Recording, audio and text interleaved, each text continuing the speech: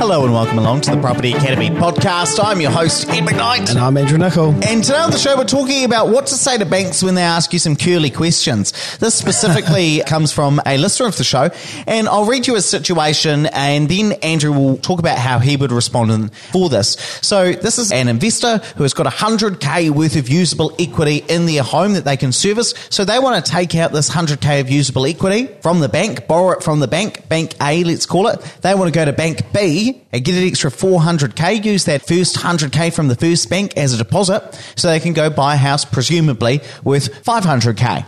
Now, they've gone to bank A, their first bank, their main bank, and they've said, hey, can I have a top up? Or actually in this case, can I increase the credit limit on my offset mortgage so that I can access this out? And they said, what do you want it for? To which case he said, Andrew, what do I say? I'll come right back to you. So, Andrew, what would you typically say in this situation? And first, maybe start off by talking about what an offset mortgage is so people can understand this. Sure. So, offset mortgages, basically you take out the mortgage, but any credit balances in your account will offset the amount of interest that you pay, hence the name offset. Now, you actually draw down the facility and the money goes into your account. Now, one thing I would mention here is that banks are probably less likely to do the advance in this situation because the money's going into your account. It's a lot more tempting that way to spend it on a new car or a jet ski or on black. So what you are probably better off doing is asking for a revolving credit facility. Now, a revolving credit facility works similar. You only pay interest on what you use, so therefore there is an element of offset, but the funds are available at any time. Now, just one thing to note here is at the moment, banks are being quite conservative about how large people's revolving credit limits are. And so I know actually, and I've just made a note for myself to call a broker after the recording of this, one of my clients at the moment who wanted to set up revolving credit facilities in the amount of about $500,000, so that they could put money into it and offset the interest that they pay. The bank said no, they don't want to do a revolving credit for that amount of money. And so now they're kind of renegotiating how they structured the loan.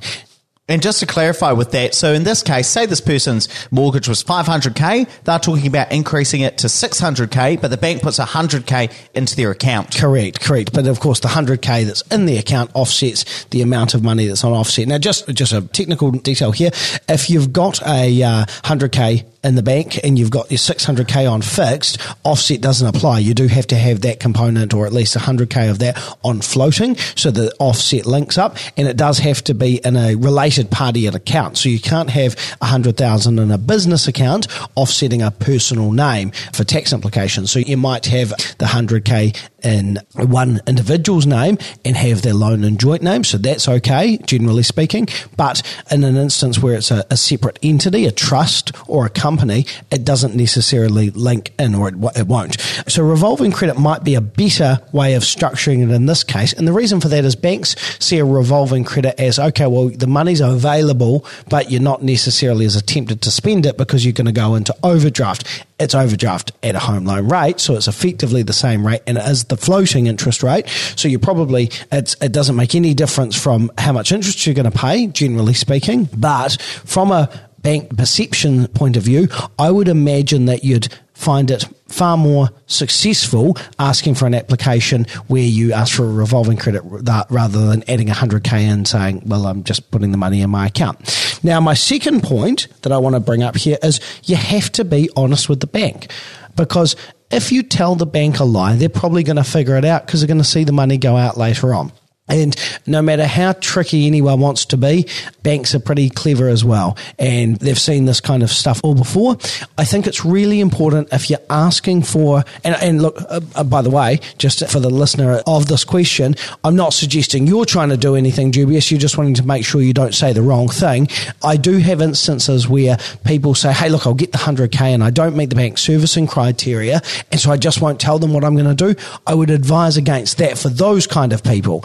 And just to clarify for me there, Andrew, what do you mean by not meeting the bank servicing criteria? Because assumedly they're not going to lend you 100K if you can't service it. Yeah, so this is kind of the next point of my question. So if you are going to buy a property worth $500,000 and that's going to be an investment property, and you're with, let's just say ASB for now, so you're with ASB, if you don't meet their servicing criteria for the full 100K based on your loan, your credit cards, your situation now, plus the new loan and the new rent, they're not going to give you the money. And so in that case, you've got two options. Either you don't do it or you go to another bank that will approve that lending based on their servicing criteria. Now, I imagine that this potential investor hasn't actually gone through the servicing checklist. They've just asked their bank to extend the 100K. What I would suggest there is actually, first and foremost, use a broker. Ask whether or not you meet the bank's servicing criteria. That's the first question. And then the second question is, do I meet B and Z's criteria, which is where I'm going to do my other 80% loan, for example. And so then what B and Z are going to look at is, can you service the full 500K based on your current situation? And ASB are going to look at that based on your full situation. And you have to be able to meet both of those. Now, again, my guess is that this particular listener is asking this just because he doesn't know what to say. And he's a little bit embarrassed about cheating on his bank. And the one thing I would say here is, don't be upset about cheating on your bank, because at the end of the day, you're doing what's right for you and you're protecting your assets. You've got nothing to be ashamed about saying, hey, look, thanks very much. I'm quite happy having my personal mortgage here, but I listen to these crazy guys on the Property Academy podcast and they bleat on about split banking. I think it's an important thing to do to mitigate the risk of taking on investment debt by protecting my house or exposing it as little as possible. There's nothing wrong with that.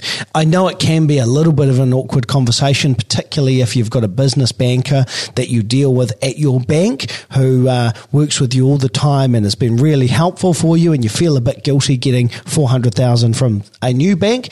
But I think it's just important to point out that that is a sensible thing when you're expanding an investment portfolio, to spread the risk a little bit. And so, again, don't be ashamed of that. Just tell them the truth. Now, actually, Ed and I were talking off air on this, and I gave the example of a developer that I know quite well. He's a friend of mine, and he actually did something where he didn't lie to the bank. He just didn't tell them the full truth. Now, the bank, which was Westpac in this instance, found out what he did later on.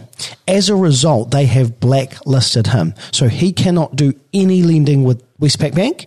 And actually, because he's a developer, probably any clients that go and buy, or investors that buy properties off him, they probably fall under a certain amount of scrutiny as well, because they don't trust this particular developer because he did this one thing. And by the way, I know what the thing was. It wasn't that big a deal, but the bank saw it as pretty serious at the time, and it actually caused him a bit of grief. The important thing to note as well is that in this instance, it would be probably prudent to use a mortgage broker as well. We typically wouldn't recommend dealing directly with the bank, because a mortgage broker can have these conversations for you on your behalf, especially if this question comes from, and it is, we are having to read into it a little bit, but if it comes from that embarrassment of working with a banker. Look, just outsource it to a mortgage broker. They're not going to charge you anything generally, and can potentially get lower interest rates and help you structure those mortgages effectively as well. So a couple of things to think about just from this one.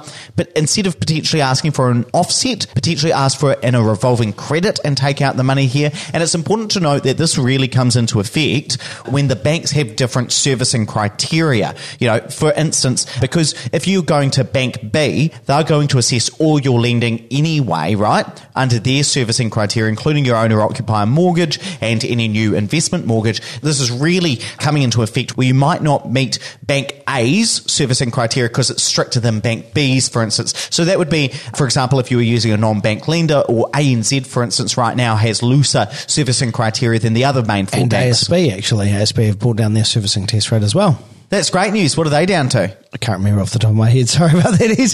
Happy days anyway. Fantastic. Let's wrap it up there. But please don't forget to rate, review and subscribe to the podcast. It really does help us get the message out to more people. And hey, if you want to learn more about property with Andrew and I, why not come along to our free live event? It is Property Academy Podcast Live. We're coming to Auckland, we're coming to Wellington, we're coming to Christchurch. This is happening mid-September. Tap or swipe over the cover art to register for your free ticket. And hey, bring along a couple of friends as well. We can't wait to meet you and your mates as well. Or just go to opuspartners.co.nz/pod event. Thanks Thanks for listening to the Property Academy podcast. I'm your host, Ed McKnight. And I'm Andrew Nicol. And we're going to be back again tomorrow with even more daily strategies, tactics, and insights to help you get the most out of the New Zealand property market. Until next time.